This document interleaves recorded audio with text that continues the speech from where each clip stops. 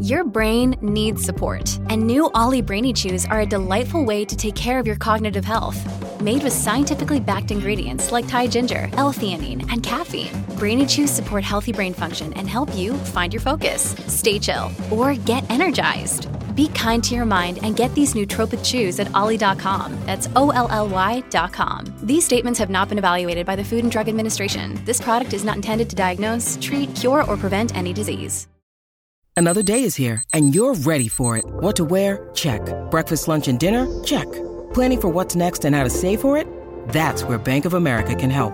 For your financial to-dos, Bank of America has experts ready to help get you closer to your goals. Get started at one of our local financial centers or 24/7 in our mobile banking app. Find a location near you at bankofamerica.com/talktous. What would you like the power to do?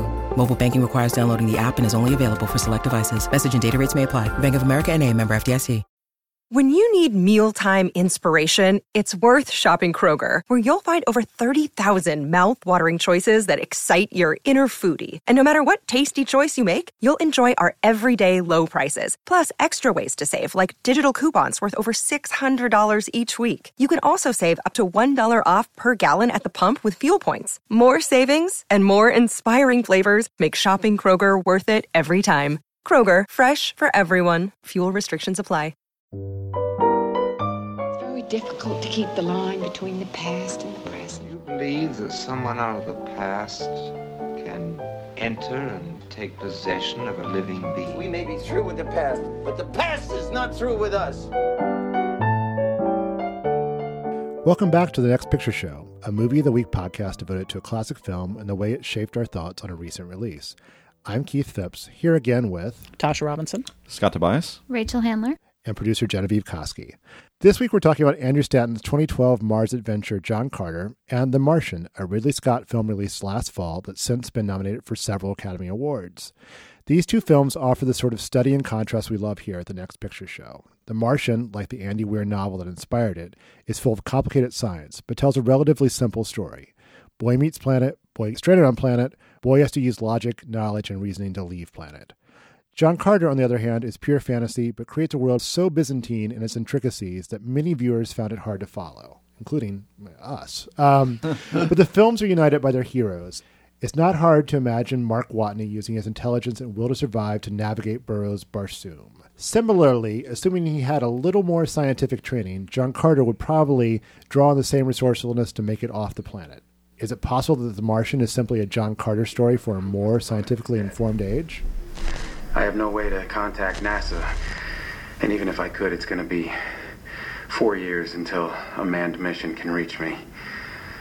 And I'm in a hab designed to last 31 days. If the oxygenator breaks, I'm going to suffocate. If the water reclaimer breaks, I'll die of thirst.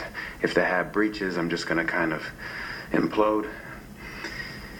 And if by some miracle none of that happens, eventually I'm going to run out of food. So, yeah. All right, guys, let's back up to my last assertion. Is The Martian essentially a John Carter story for a more scientifically informed age? No. No, I don't think so. I was going to say that too. All right. Well, we're done here. No, well, I mean, for one, it's just Mars. It's the physics. I mean, it's a little bit closer to Mars. What they were doing Burroughs, to Mars. be fair, was working with the best scientific information he had. About the bone density and that sort of thing. So no, it's not that. It's and it actually kind of brings me to my topic. Now, can I just get my topic out of the way now? Yeah, sure. Your topic. About the virtues of simplicity. Because that is, as you mentioned in your intro, a pretty big difference between the two films. The Martian is not 2001 or Solaris. It's not even Star Wars. It makes a virtue of simplicity. Matt Damon is stuck on Mars. He has to figure out how to get unstuck.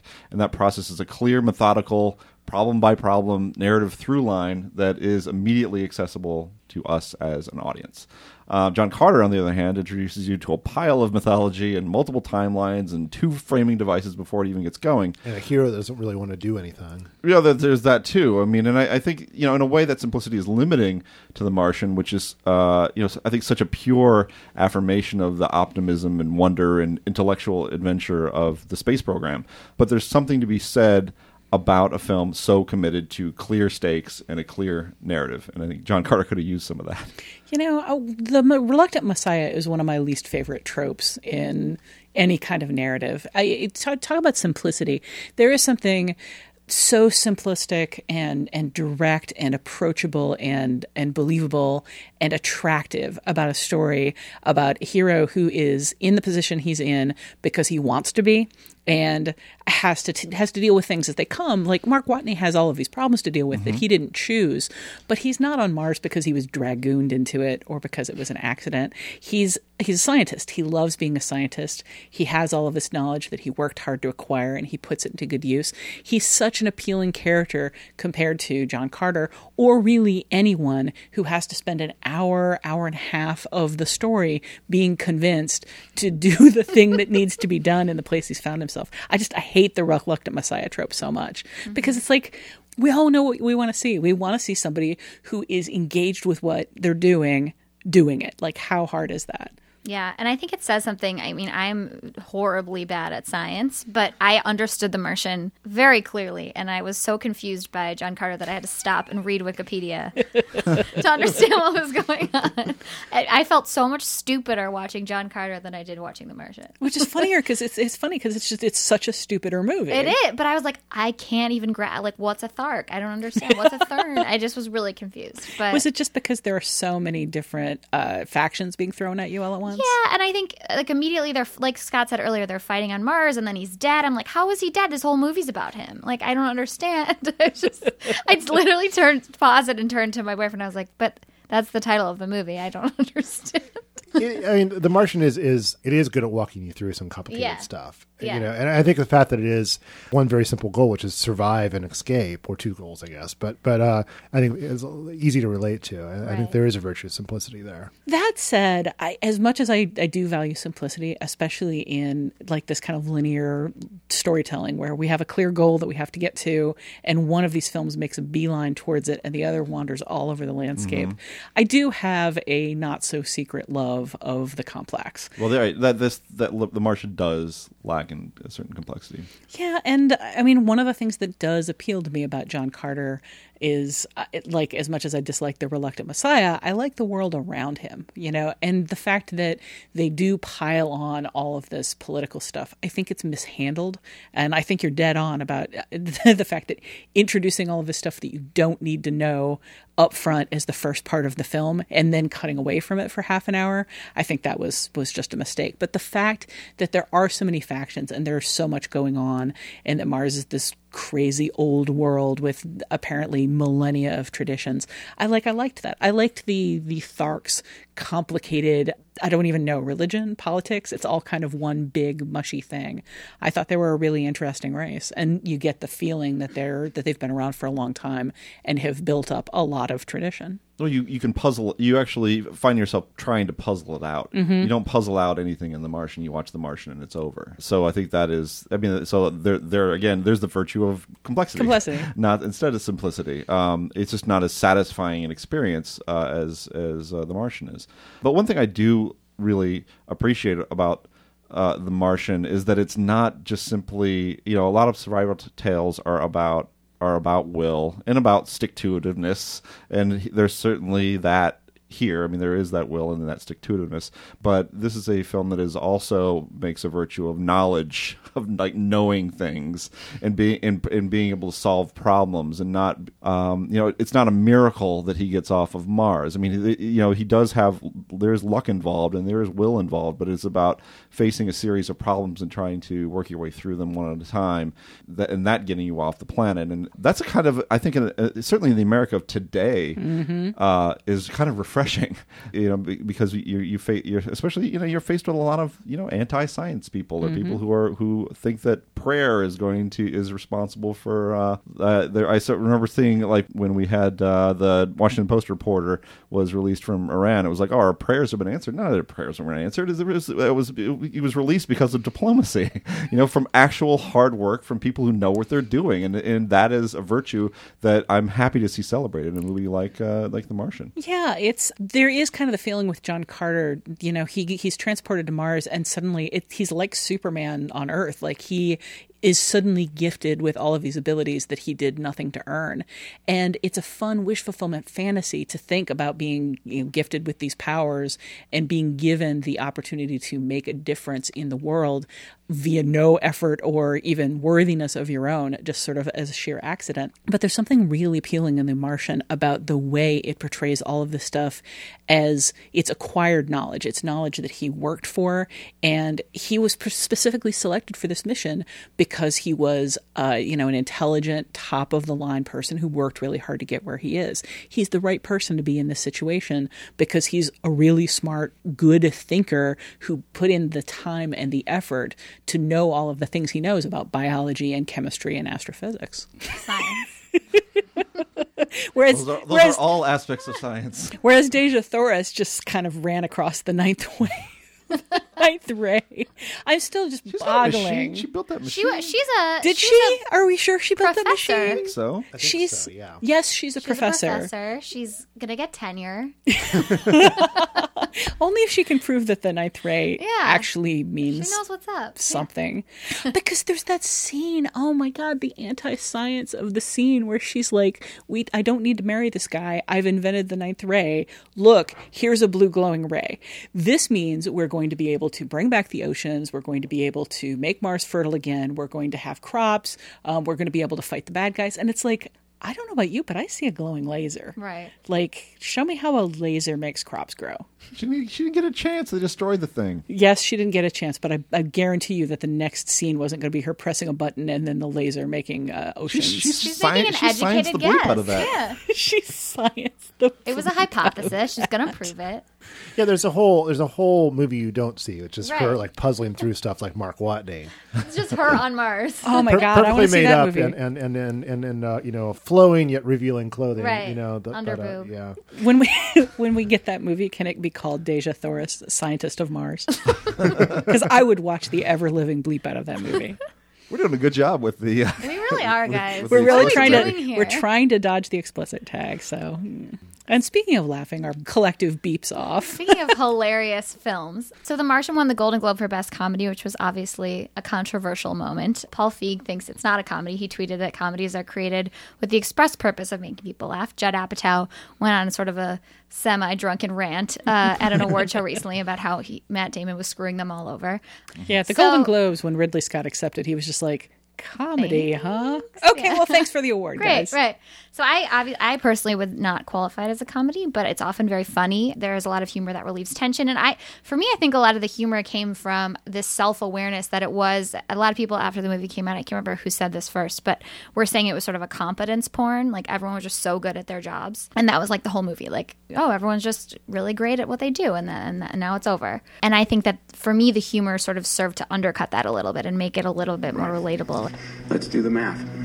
Our service mission here was supposed to last 31 souls. For redundancy, they sent 68 souls worth of food. That's for 6 people. So for just me, that's going to last 300 souls, which I figure I can stretch to 400 if I ration. So I got to figure out a way to grow 3 years worth of food here on a planet where nothing grows. Luckily, I'm a botanist. Mars will come to fear my botany powers. So, there's obviously a lot of humor to cut through tension and to cut through the drama. Did you guys think it was a comedy? I mean, I don't think it should have been categorized as a comedy. But I mean, I defended it at the time. Like, I don't know, Ricky Gervais at the Golden Globes made some sneery comments about it being a comedy. And I understand he was playing to the fact that it was in the comedy category and that was inappropriate. But it is a really funny movie. Mm-hmm. Yeah. A really funny movie is not a comedy, though. It's just a really funny movie. That is true. But humor helps. I mean, it's a very entertaining movie. It's the most watchable of the Oscar nominees, I guess, in terms of just something you want to sit down and be taken away by. So in that sense, it works. But I mean, the humor helps in this. I think in the way you say it does to humanize a bunch of nerds. Right? I mean, it's just so crucial to varying the tone of what could have been a wearying slog in the wrong hands. And I mean, the humor comes directly out of Andy Weir's novel. Like that character, that tone are very, very much in the novel. But there's so much need throughout the movie. You know, this guy is in danger of his life for pretty much the entire run of the film. Mm-hmm. You kind of, in order to have a rise and fall, you need to release that tension from time to time. And his smart-ass comments are a big part of what does it. I think that also just sets his character apart from being just sort of a faceless wonk in a way, you know. It's an easy way into a character whose knowledge and competence might be a little forbidding otherwise. Yeah, for sure. And I think it speaks to his optimism. You know, even in this impossible situation, he can have some humor and squeeze some humor out of it. And I'm grateful that The Martian is not Alejandro Gonzalez Iñárritu's The Martian. If you can imagine that. I mean, I think you can imagine a version of this film where the conditions of Mars, which is colder, I will say, than any of the places where Leonardo DiCaprio and Tom Hardy were. And they had such a rough shooting on Mars. I mean, it was... nobody talks about it, but Mars is really cold. They eat that raw Martian meat, the raw thark. They climbed inside the four-armed ape for warmth. Face the ninth ray. Hey, he does actually climb inside that four-armed ape. The ape would be actually pretty warm, I would think. The thing about John Carter, I think that maybe people didn't get from the trailers and didn't appreciate because they didn't see it, is that it also is a pretty funny movie too. I mean, I don't think it gets enough credit for being a funny movie, and I think that's mostly in Andrew Stanton's direction. Like there's a bunch of it in the script. It doesn't really come across so much in Kitsch's performance or Colin's performance, but there are bits like the thing towards the beginning where the cavalry arrests him and a character played by Bryan Cranston is trying to say, you're really competent and we want to recruit you. And every time he gets 3 words into the speech, either Carter knocks him out or jumps out a window. And it happens so quickly, and the comic timing of it is so perfect. And I'm like, that's an Andrew Stanton sequence. I know, that was so great. And I really wish that would be repeated because it's so crackerjack. There's also just the whole business with the Tharks deciding that misunderstanding when they try to communicate and deciding his name's Virginia and calling him Virginia for the whole film. I don't know. There's a lot of bizarre humor in there. Even the business with Collins and, you know, get behind me, this might be dangerous. Right. And let me know when it gets dangerous. And her first scene, too, where you think she's giving this serious sort of speech and really she's just practicing it and she's kind of like, oh, I'm messing it up, which I thought was really great and humanizing, and that for me that sort of sold the character. And like I said before, Dominic West I thought was really funny. He's like, why do we have these swords if we're not even able to use them? I just thought he delivered every line he had with this really great self-aware sense of humor. It made me sad that he wasn't there in more of the film. But I mean I didn't think that John Carter was actually very funny. That was my earlier point. I outside of those few bits that you mentioned, there were not really any laugh out loud moments or any moments where I was sort of impressed by the cleverness. For every bit like that, there was a line that was like, "Over here, you blind monkey," you know, where I was just like, "Really, dude?" But we're all laughing at that. Maybe it's just so you deliver it better than Taylor Kitsch did.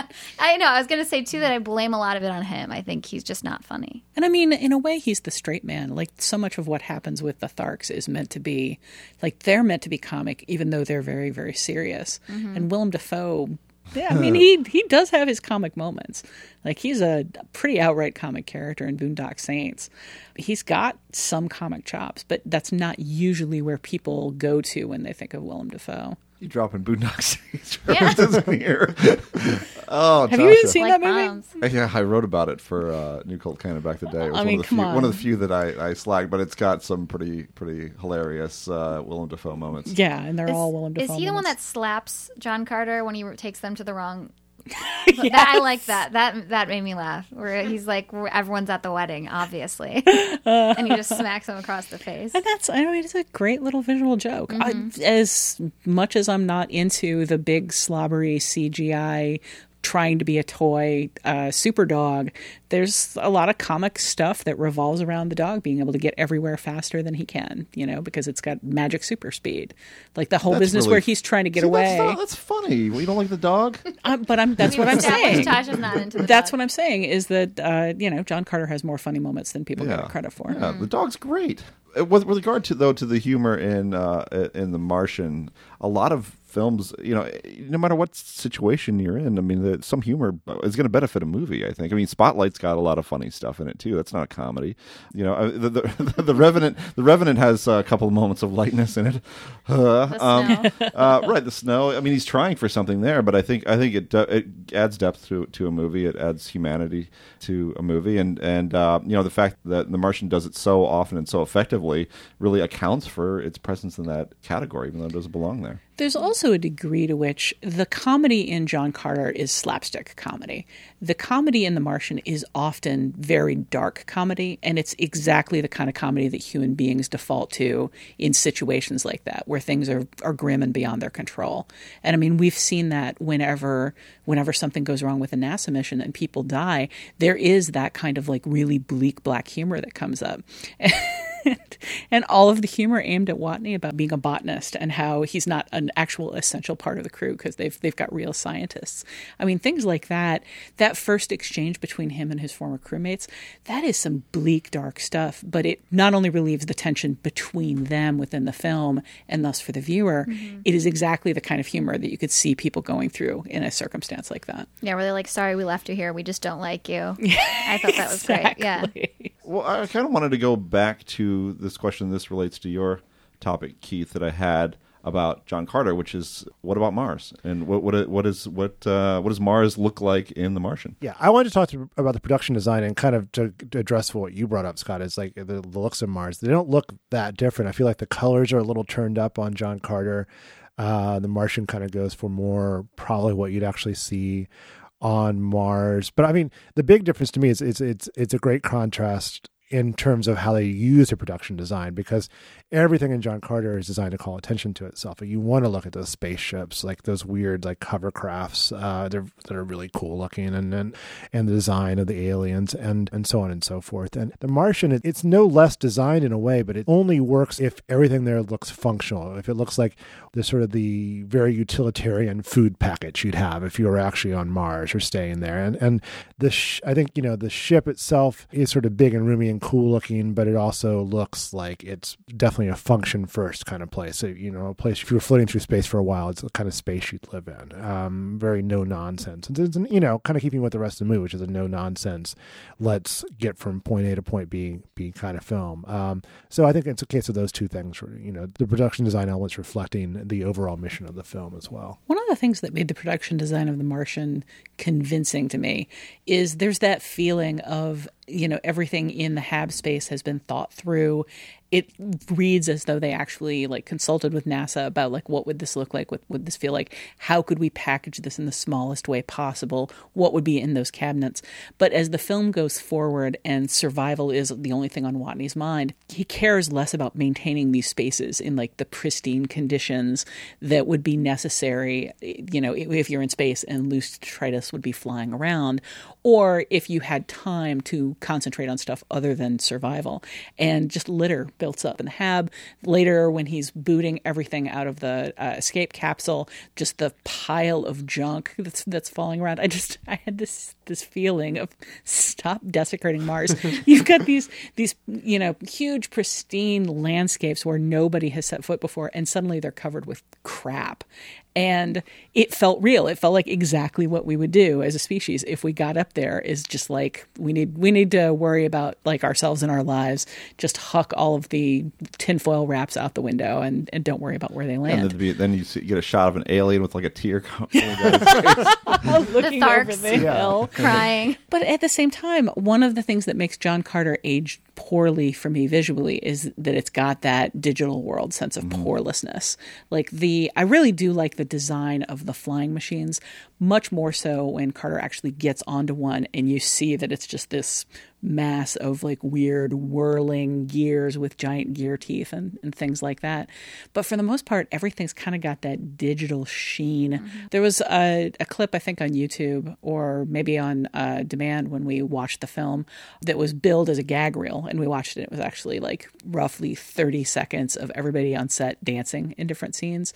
But in that, you could see, all right, well, here's the scene where we're walking across the giant ancient plinth of doom, and and then the floor starts to light up, and you can see it's a giant green room. There's so much of that feeling that there's nothing here. Like they're wearing green suits in a green room, making green faces at green things that'll be there, that'll be in existence later. And there's just kind of a weightlessness to a lot of John Carter that didn't do it for me. One related thing is that I think there's just not a lot of like different beats in John Carter the way there is in The Martian. I mean, The Martian does give you those nice pauses that you would want, I guess, in a space movie where it's like, hey, look, it's kind of pretty, right? I mean, this is, we're on, we're out in space and this is what it looks like. And, it's kind of awesome. You do get those beats in The Martian along with the humor and the other things we talked about. And with John Carter, there is that need, there's that intensity that need to drive the story forward and not a lot of time for poetry or for comedy or for something else that might give you a different feel for that universe. I also didn't get a sense of where everything was and how they were getting to places quickly and what was far from what and just what the hell was going on Mars in general. I kind of felt like I had zero sense of... This is in John Carter. Yeah, in John Carter. Like, I felt like the Mars of The Martian was... it helped that they had maps and that he was, plotting it all out. But I was like, oh, is it like a huge deal that they didn't go to the right city for the wedding? Or is it right there? I just had no idea. Yeah, that in particular, there's that sense of, we could be 100 miles off, right, or we need to go next door to the other city. It's right. And it's interesting too, because so much of The Martian is just following him traveling for days and days. And you actually know how long it takes him to get from place to place. It takes him 50 days. It takes him, every X amount of kilometers he has to refill and that kind of thing. So you really have a sense of how big the planet is versus in John Carter. I genuinely had no idea if it was like a slog for them to get to the cities or not, or where was Zodanga versus Helium, and were they next door neighbors? I had no idea. Well, how could you be next door neighbors with a city that walks around wherever it wants to go? I wish that John Carter had given us more of a sense of Zodanga as what does it mean to be on a city that's walking around all the time? We get a couple of these long camera flybys of the giant CGI legs of the city pounding, and then we're inside, and there's very little sense of transition. There's very little sense of location to Zodanga itself. I guess I wanted a little more flair. The idea of a walking city is such a pulp novel concept, and then nothing pulp novel is really done with it. Yeah, they hardly even touch on the... I think I just forgot that until you just mentioned it. As far as John Carter's plot is concerned, there's no reason for it to be a walking city, I guess. Yeah. It's one of a bunch of elements that feels like it's in there because somebody loved that detail, probably as a kid, reading the book, and didn't actually have anything to do with it necessarily for the story. You raised a good point. Is the people involved really do have a lot of respect for Burroughs, maybe even too much respect in some ways. Like I said in the last segment, it feels like some of the best parts are the ones that kind of veer from the source material. But we should talk about the source material. Natasha, that's something you want to talk about. Yeah, that was my topic, and you're much more versed in Burroughs than I am. I think I read the first John Carter book a very long time ago, but I'm not really nearly as up on him as you are. I did read Andy Weir's The Martian, and I loved that book. It was one of those books that I picked up and then actually did find physically difficult to put back down because there was just this sense of if I close the book, I may come back and he may be dead. He's on such a tightrope the entire time. And if you had told me, I'm not a huge science reader.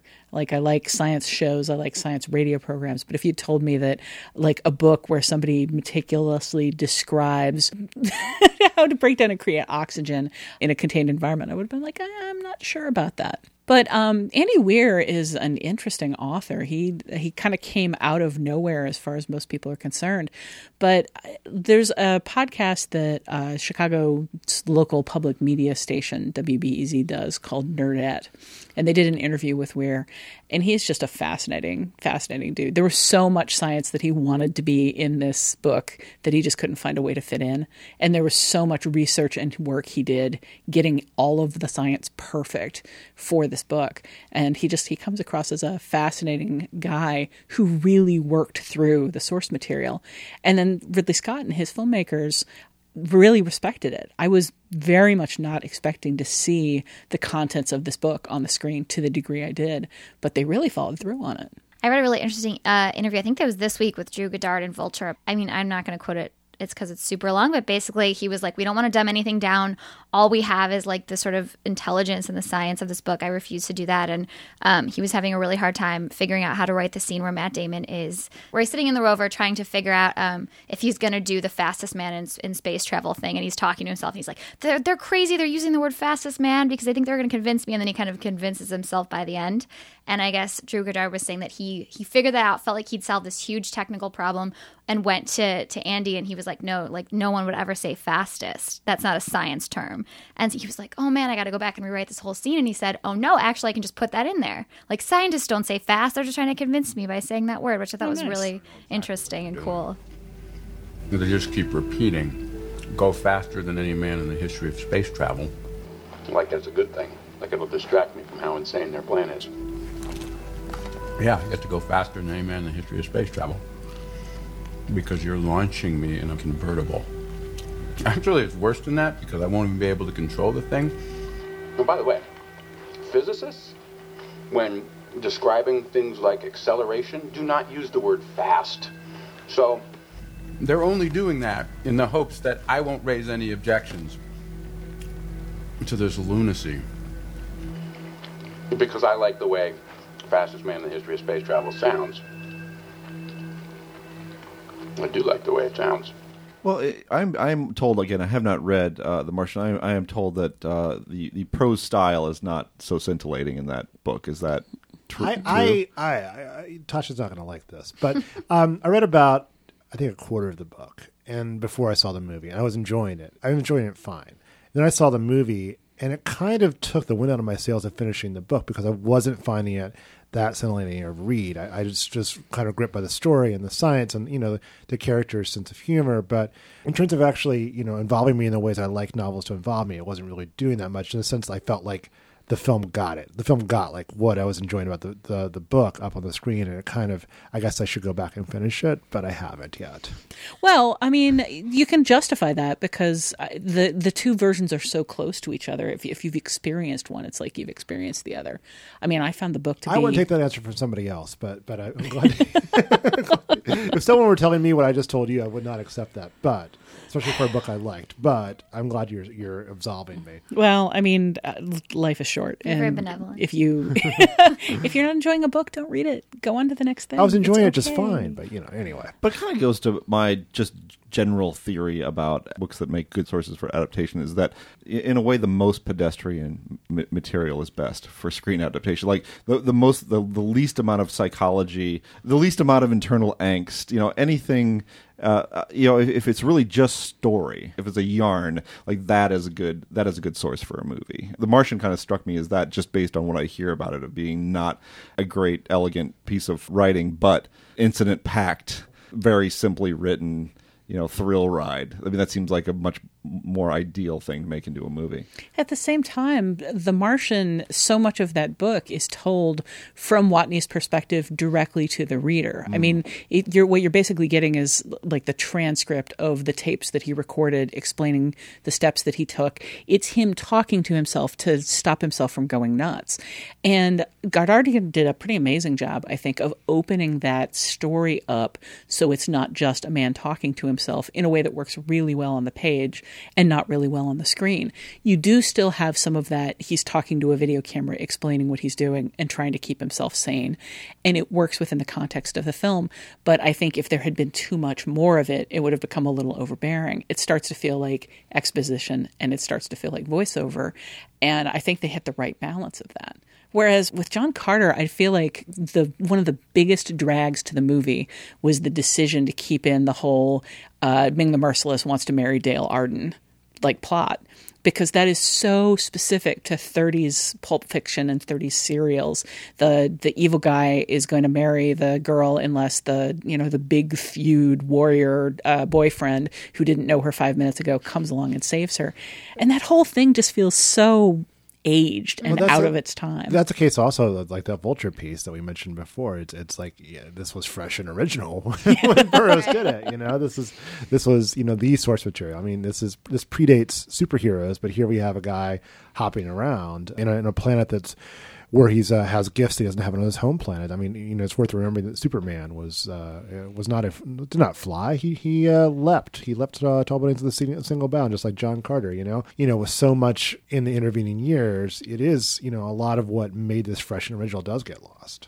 But even if nobody had aped it since, I think it would still feel dated. Ultimately, it doesn't matter to me whether she was originally a space scientist or whether she was originally, I kind of suspect in the original there was much less of that, no, I'm a strong female character, like I don't need you to protect me during this 5-minute period where we establish that, and I will need you to protect me from the rest of the movie.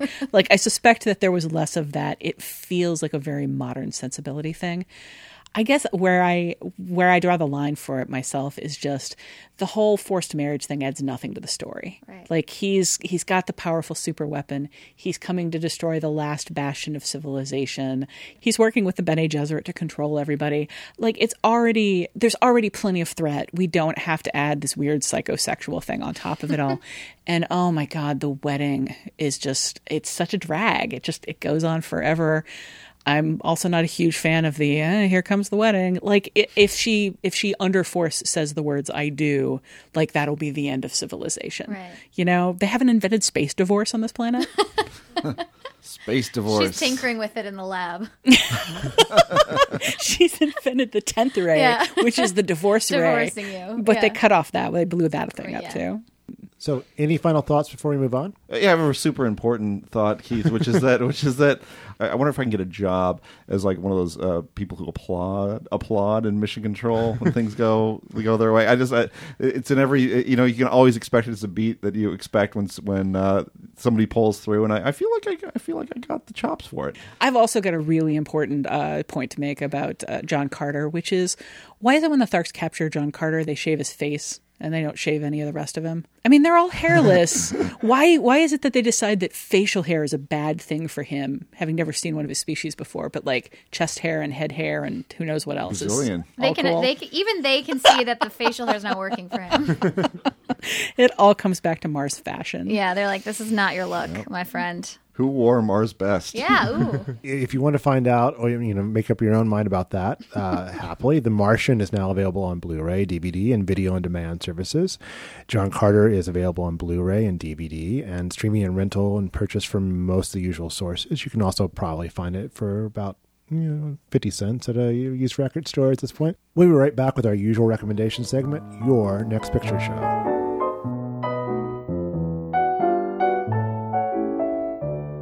Finally, it's time to catch each other up on films or film-related items we've seen in the interim since our last podcast. We call it Your Next Picture Show in the hopes that it'll put some interesting choices on your radar. Scott, you want to kick things off? Yes, I do want to kick things off. I watched a film called Beyond the Lights last night. Yay! Closing Say all the women in the room. Closing the book finally on 2014. I liked it. I liked it a great deal, and it immediately took me back to Love and Basketball, which is filmed by the same director, Gina Prince Blythewood. She made it 14 years earlier. And what I like about both movies is their sincerity. They don't have the machinations of a rom-com. They don't have the eye-rolling twists of typical like Nicholas Sparksy romantic melodramas. They're just about two people connecting. In this case, a troubled pop singer and the cop who saves her from a suicide attempt. And while I think the film, I think quite beautifully captures the sense of isolation that comes with fame, particularly female pop phenoms who are sort of in this gilded cage. What I appreciated most about it were just, quiet scenes of two really, really beautiful people just speaking from the heart. I mean, I think that there's such a virtue, and almost a lost virtue, in romances about just that have no banter, that are just about two people who are trying to connect. I mean, like, that is enough for me. And I think if you take away all of that extraneous business, that's when movies really can move you. Like, and I was moved by Beyond the Lights. I see you, Beyond the Lights. But what about you, Rachel? What do you like? I would like to echo your sentiments on Beyond the Lights. That movie is the best. And I also have a romantic comedy, drama, people, places, things. It's a lovely little lovely little movie starring Jermaine Clement that I feel like everybody sort of slept on a little bit. At least I did. I think it came out a year ago, but it's on Netflix now. He plays a graphic designer who's just gotten divorced from Stephanie Allen. Her name's Charlie, who, fun fact, she's married to Tig Notaro in real life. Catch her in Tig, also on Netflix. Jessica Williams from The Daily Show plays his really smart and really funny student. She sets him up with her mom, Diane, who's played by Regina Hall, who's fabulous. And the film follows him as he decides whether he's going to pursue things with Diane and how he's going to get over Charlie. But the most delightful scenes were the ones where he's figuring out how to parent his twin daughters. Scott, I feel like you would really enjoy this movie, actually. Okay. It's just this dad kind of trying to have fun with his kids and discipline them and not just feed them pizza for breakfast every day. And it's Jermaine Clement, so he's completely charming and very low-key the whole time. And it was actually just like a moving, sweet, cute little movie. Yeah, totally not on my radar at all. Yeah. So. Yeah, me neither. Tasha, do you have a person, place, thing, or film you'd like to recommend? Yeah, but it's not a romantic comedy, so I feel a little left out. I will, of course, third the Beyond the Lights Love. Back when we were at the Dissolve, I interviewed the director, Gina Prince Bythewood, and the star, Gugu Mbatha Raw. And I was just, it was one of those things where I kind of walked in the room like, I don't want to fangirl at you, but I kind of want to fangirl at you. Because there was just something so raw and emotional about that film. And I really connected with it. Also, it has some really impressive musical sequences and some really interesting things to say about the sexualization and commoditization of women in media, none of which sounds like a really good sell, but it's super hot people engaging in super sweet romance. But do you think it maybe edges a little on the prudish side? One of the things that I asked them was actually, I thought it was a little in the opposite direction. I thought they were kind of trying to have it both ways by so openly sexualizing her and then saying, but this is naughty. Here are her boobs, but how dare these people want to see her boobs? I think that no matter where they fell on that line, they were going to get criticism because it's so hard to deal with some of these issues while taking a stand that doesn't make you seem like you're going too far in one direction or the other.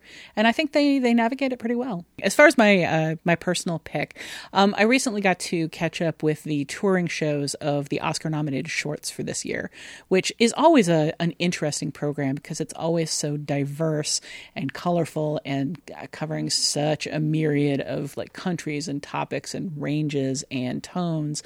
It's a really complete roster this year. There have been years where they're here are 3 of the animated Best Short nominees and 1 of the documentary and 2 of the live action. It's what we were able to get the rights for. But this year, apparently all 5 Oscar-nominated shorts are touring. All 5 live action fiction shorts are touring as part of 2 separate programs. And these are a really strong slate of films. I mean, in the animated side, you've got Pixar's Sanjay's Super Team, which was one of my favorite things of the year. Way more than The Good Dinosaur, which it aired with. Going back and watching it again was so much fun, but it's actually up against some fairly stiff competition. And, I could sit here and describe all the shorts to you, but what's the point? The point is it's a really strong field of contenders. Who's going to win? I think Sanjay's Super Team is probably going to win animated. Probably its strongest competition is Don Hertzfeldt's World of Tomorrow, which, boy, that is an interesting both emotional experience and aesthetic experience.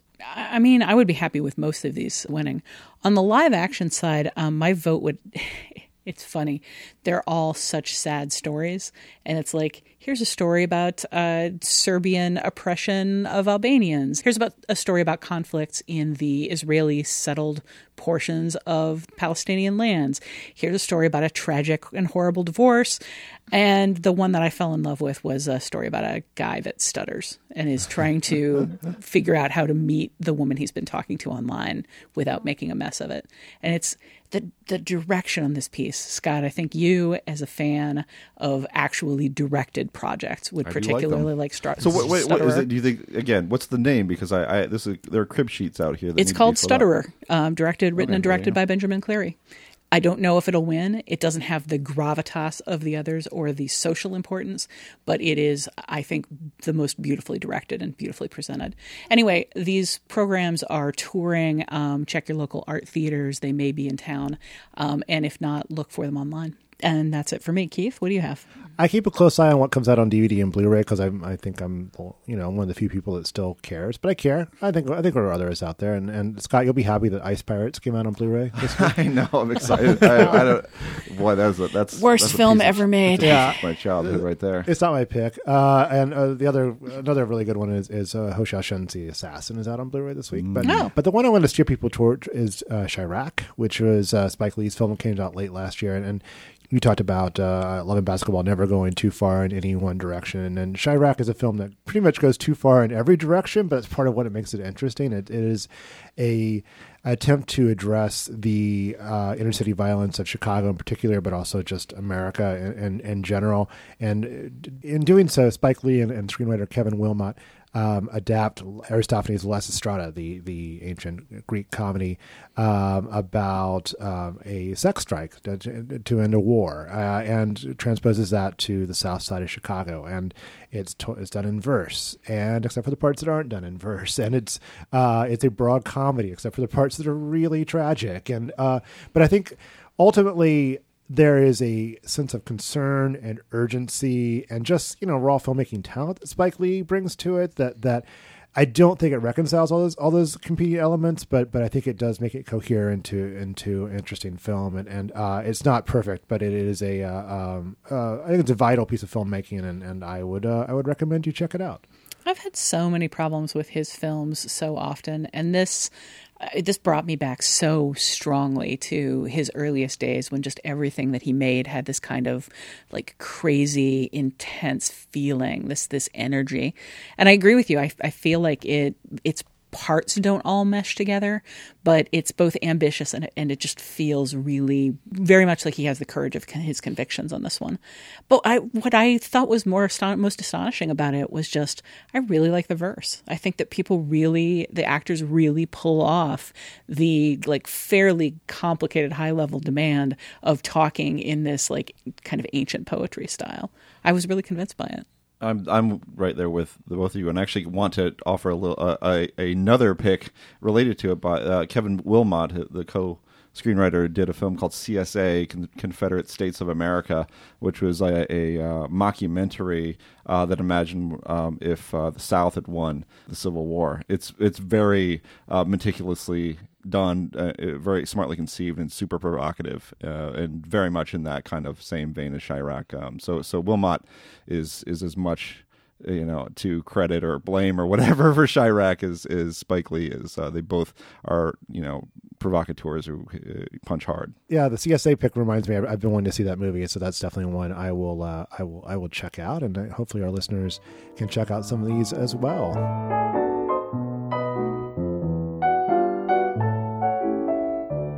And that's it for this week's edition of the Next Picture Show. But before closing the book on this week's episode, let's reveal the movie pairing for our next episode, which will be appearing February 16th and 18th. Tasha, what will we be doing? For cinephiles, it's always an occasion when a new Coen brothers movie comes out. Joel and Ethan Coen have been making movies together since 1984's Blood Simple, and films of theirs like Fargo, Raising Arizona, Inside Llewyn Davis, and many more are among our favorite features. It's also an occasion for cinephiles when filmmakers make films about filmmaking and let the rest of us in on how they see the inner workings of their particular sausage factory. The Coens' latest feature, Hail Caesar, does exactly that, with a largely comic look at a 1950s Hollywood studio where fixer Eddie Mannix, played by Josh Brolin, deals with one crisis after another on a long, busy day of production. But this isn't the Coens' first film about Hollywood.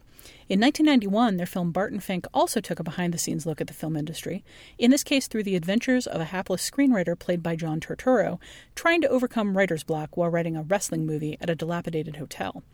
These are two very different films, but we're going to look at the ways they both deal with the difficulties of creativity in the movie industry, especially when it intersects with the hell of other people. Hail Caesar opens in theaters on Friday, February 5th.